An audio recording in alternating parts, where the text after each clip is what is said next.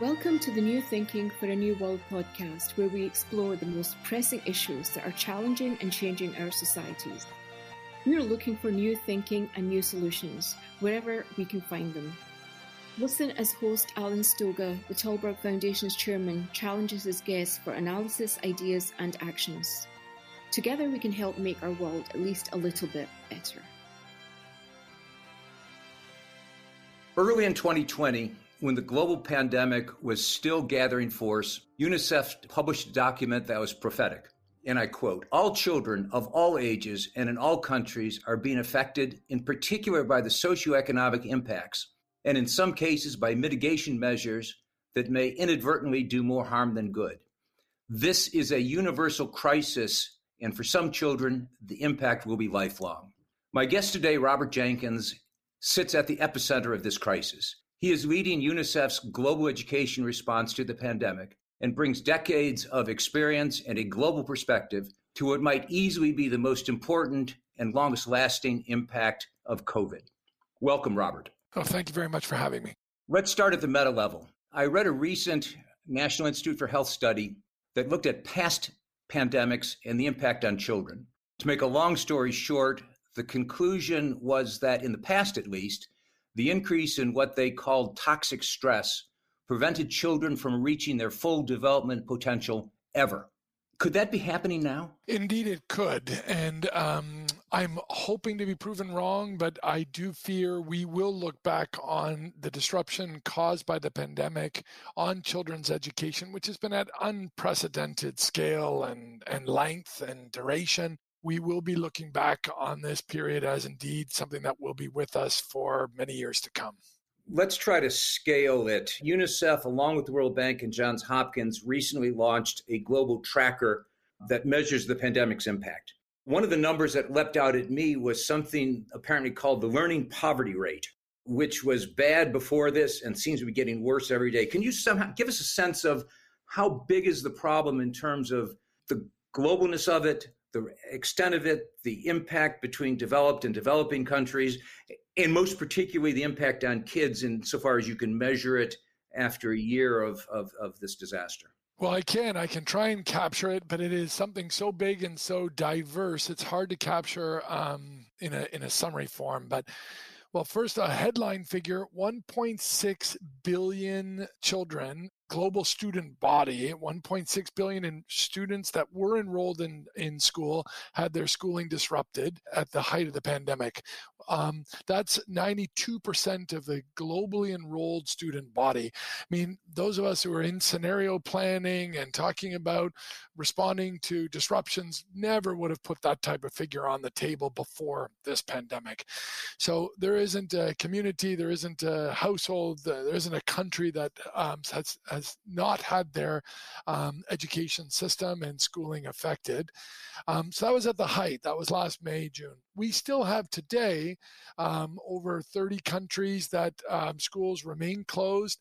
We have about 2/3 of the student population, close to 1 billion students that are still facing some form of disruption in their schooling. And as we all know, that's over a year into responding to this pandemic. So both just sheer numbers of children affected and for how long has meant that this disruption is unprecedented. How it's affecting each individual child really is something that is individualized by its nature. The pandemic, the disruption of the pandemic has put a spotlight on the disparities that exist in education. And indeed, the vulnerable children, marginalized children before the pandemic have been disproportionately impacted. So it's put a spotlight on those disparities. Hopefully that will generate more energy and more resources and more attention to addressing those disparities. But without proactive partnerships that address the marginalization of children, bridge them back into schools, indeed, we may be faced with this challenge for many months and years to come. Let's stay with the impact for a couple of minutes. And as you just said, it is individualized. Every kid is different. Every community, every school is different. But there is this question of, is a year of learning lost a year of learning lost? How do you pick up after it is the corollary to that. I know there has been some preliminary work done in Europe that looked at the Dutch schools where they lost part of a school year. And if I read the study correctly, more or less said they learned nothing remotely while they were out of school on average for the Dutch cohort. That sounds catastrophic to me, because I would have thought that if anybody was going to have the infrastructure in place, it would be a country like Holland. Is it possible that all of the jury-rigged efforts to keep kids learning produce nothing? No, that's not the case. Meaning the counterfactual, like is it the same as if we had done nothing? I think is not the case, and the data is not showing that. Indeed, on average, countries employed 3.9 different modalities to reach children with remote learning. So almost 4 on average, meaning the full range of high-tech digital learning solutions like world-class learning management systems by leveraging the television and broadcasting through radio, and also low-tech, no-tech solutions like supporting teachers to deliver learning materials to homes and engaging in SMS technology. So the full range of tools were employed I'm talking about back March, April, May last year, and have continued throughout. And I do feel it has had a positive impact around the world in reaching children. But again, I come back to, if you were living in a marginalized home, say living in poverty or in a remote location with less connectivity, or you had less ability to negotiate access to the home device within your home, let's say one computer and only one child could use it at the given time. So a whole bunch of different dynamics are at play. It could have affected your access to remote learning. UNICEF issued a report about 3 months ago that estimated about 460 million children had no access to remote learning at all when their schools were closed. That meant that either they were living in a community or a household in which remote learning, despite what I've said, on average 4 different types, but they were still living in a community that it did not reach them, any of those services, or was provided as a service, but they didn't have the capacity, ability, resources to access it. They either didn't have the tool, the radio, TV, or computer, or again, they were increasingly marginalized at that time. Something we've been referring to as something I know you've heard of called they're living on the other side of the digital divide. Now, if you were accessed for learning, and if you're one of the children that was, it did not in any way substitute for face-to-face learning. But if it was of high quality, if it was interactive, if it did also was complemented by check-ins by parents, by caregivers, by teachers themselves, and the quality of that remote learning has improved over time, we did all collectively, governments, the UN agencies, UNICEF, parents, teachers, we did continue to do our best to reach children to mitigate the impact of school closures. But let me not make any sort of misunderstanding. There is no sort of substitute for enabling children to attend school. Do we yet have any measures of the impact on kids of the past year and a half? So there's lots of different data is flowing in. Some of it is anecdotal. Some of it is increasingly quantitative by certain parts of countries, by certain countries, and some globally. And it is worrying, the levels of learning loss that children on average have experienced. It depends on the age. It depends on, again, their access to remote learning. And it also will depend on the capacity of the school system when it reopens to enable children to catch up with the learning loss. But with the numbers of children that, say, the 214, as one indicator, 214 million children that have missed more than 3/4 of in-person learning over the last year. So 3/4 of the year they've been out of school. That is a very significant amount of time that will now require proactiveness in when schools reopen to accelerate learning for children to catch up. But I do want to flag also a very important issue. Now, being from the education sector myself, of course, it's learning, and working with ministries of education and schools to enable acceleration of learning. But schools provide far more services than just teaching and learning, not saying not to minimize that by any means, but say the easiest example is school meals and lunches. We have seen the impact that, again, disproportionately on marginalized and vulnerable children to not have access to the nutrition support, midday meals that schools provide. Also, psychosocial support and mental health and a sense of belonging, a sense of routine, interacting with your friends and peers, interacting with your teachers. These have also provided sort of more kind of comprehensive impact on children that need to be addressed. And we've been trying our best to address them now as schools are closed, but also as schools are reopening. How do we reach children with the full range of support that children need as they return back to school in order for them to be successful? One should never argue by anecdote, but certainly anecdotally, it appears that school systems, governments more generally, seem more focused on just getting the doors open on the schools and kids back in class than they are perhaps in remediating some of the damage that you've just described, some of which we don't yet know. We know it probably happened, but it can't be measured. Is it enough just to get kids back in the classroom, or is there something extraordinary that ought to be done from your perspective to recognize how tough a year and a half, 2 years perhaps by the time this finally happens, these kids have had at a very critical moment in their development?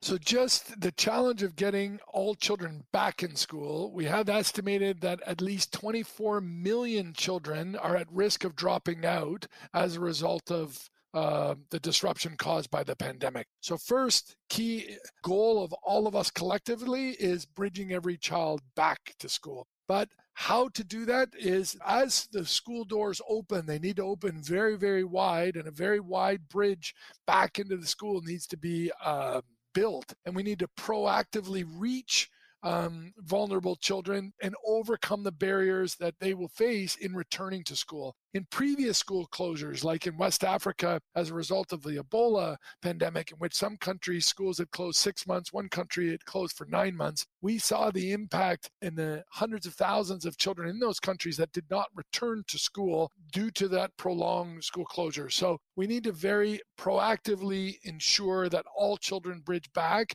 and that will require understanding the barriers that each one of those children faces, whether they're gender related, whether they're poverty related, whether they're related to other responsibilities that now the child has taken on in their home or in their communities. They've entered the labor market.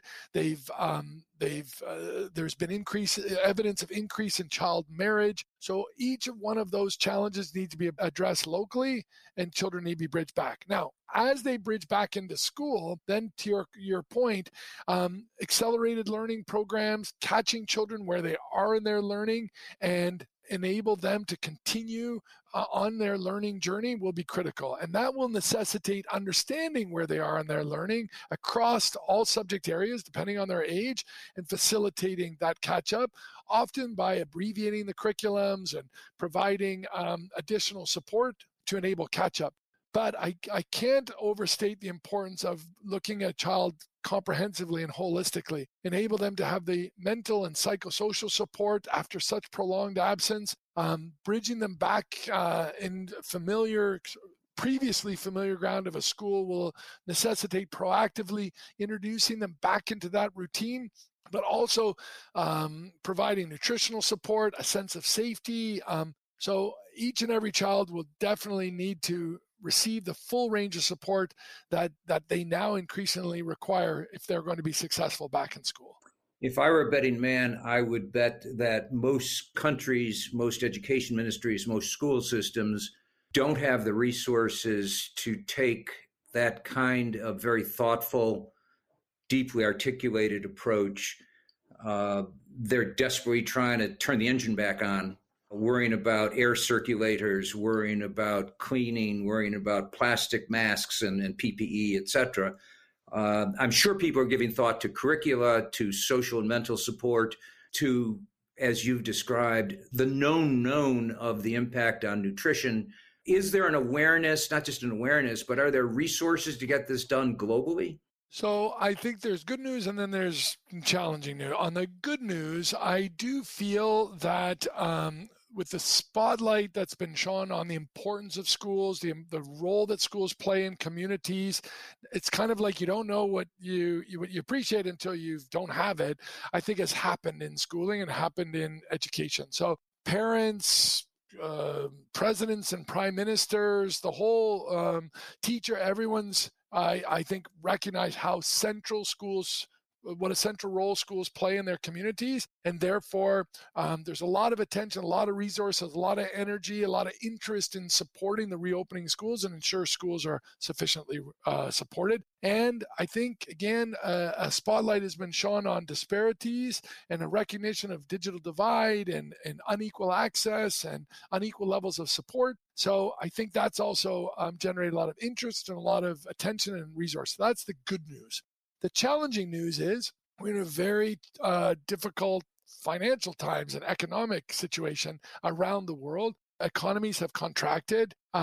Understandably, governments are prioritizing health expenditures and restarting the economy and social protection systems and social transfers. And so when you're trying to kind of square the circle of a budget at national level, particularly in low and middle income countries, a budget line that often then is taken to fund these other important expenditures is from education. Now, of course, being from education, you're bound to expect I would say this, but I am very, very concerned that that would result in the short-term impact of not being able to sufficiently fund the reopening process at a time that's critically important that it does receive the resources required, so that children receive the support, children and teachers and principals and people working in the school system receive the support to enable an effective reopening and reaching every child, but also it will compromise the medium and long-term benefits of schooling for each and every child, but their respective communities and their countries. And I've seen this before. I've had the privilege of serving in low-income countries and in fragile countries around the world with my time in UNICEF. And I have seen when countries are in crisis, unfortunately, they're often forced to make short-term decisions around public resources that have medium and long-term implications. And I do fear we are running the risk of that happening today. Oh, I don't think you overstate the case at all. Perhaps you understate it. My concern is that I watch governments around the world have become preoccupied with infrastructure, everybody's favorite buzzword at the moment, and even better, green infrastructure. And they're looking at billions, indeed trillions of dollars of expenditures across Europe, the United States, spending money like drunken sailors. And I rarely hear people talk about mediating, maybe remediating, the human impact of this thing, particularly on kids. How do we get people more afraid that their dearest resource, their children, could be at long-term risk? So I also think we need to lead by success and highlight the positive examples of what's happening. I feel the disruption caused by the pandemic on education systems has also opened up new and very innovative approaches to learning that are now being incorporated back into the planning and reopening of the school systems. And we have a number of examples, UNICEF partners closely with Microsoft. We've developed what's called the Learning Passport. The Learning Passport is being rolled out in a number of different countries, very diverse contexts. And this Learning Passport was reaching children while schools were closed. It's now being introduced into the school systems as they return. It provides support to students learning. It provides support to teachers in delivering the curriculum. It's a very exciting, showing great promise. It's just one of many new and innovative approaches to addressing what's actually been a long-standing challenge. See, the world was experiencing what we call the global learning crisis before the disruption caused by the pandemic, with 53% of 10 to 14-year-olds in low and middle income countries not understanding a simple paragraph. We're not able to read, basically. Over 50% of children in low and middle income countries, the vast majority of whom were in school and had been in school for a long time, like a number of years. So the education systems around the world were in need of innovative approaches of disruption. this has presented an opportunity to leapfrog some of these innovative approaches to address a long-standing challenge. So I feel that that still requires public resources, very much requires investments, but it can be pulled into the sector by success. So that's something also that I'm very excited about. Are there other examples of things which are bubbling around that if people of goodwill with some resources wanted to, we could have a real campaign to try to turn something which is a potential disaster into an opportunity? I don't think there's a single country now, as a result of the disruption caused by the pandemic, that hasn't been innovating in some way to provide remote learning, but also in the planning and the reopening of schools, that introducing new ways of learning. Now, the extent to which that's reaching every child, the quality of that innovation, of course, is very diverse and wide-ranging. But the number of actors that are coming into this space, global multinational companies, but also universities and UN agencies and non-governmental organizations that are, again, it's, I think, from a reconfirmation, but a recommitment to change and innovate within the education space is incredible. And so with all this, with all these sort of goodwill and all this commitment, translating that now on the ground is one of the key challenges. Translating also in a way that will affect the most marginalized children in the lowest income country or in the communities that are the most remote. That's, again, our biggest challenge in UNICEF, but all of us collectively. How do we translate these innovations and world-class tools so that it reaches every child? I think that would be the great equalizer. That would be the great enabler for every child to reach their full potential if that happens. Tons of examples of where indeed new innovations are being rolled into school systems. And now to document those, to make them evidence-based and ensure that they reach all children, that's where we're focusing on today. Do you know leaders that sound like these? Leaders, young or old, who are changing the world? Who are not content with what is and are willing to work for what could be? If so, nominate them for the Talberg SNF Eliasson Global Leadership Prize at talbergprize.org. That's TALLBERG prize.org. Well, you're a UN official, so I can't ask you a political question. But let me make an observation. Wouldn't it be wonderful if the next time the G7 convened, they focused on education and pointed out that if we get that wrong, none of the other stuff matters?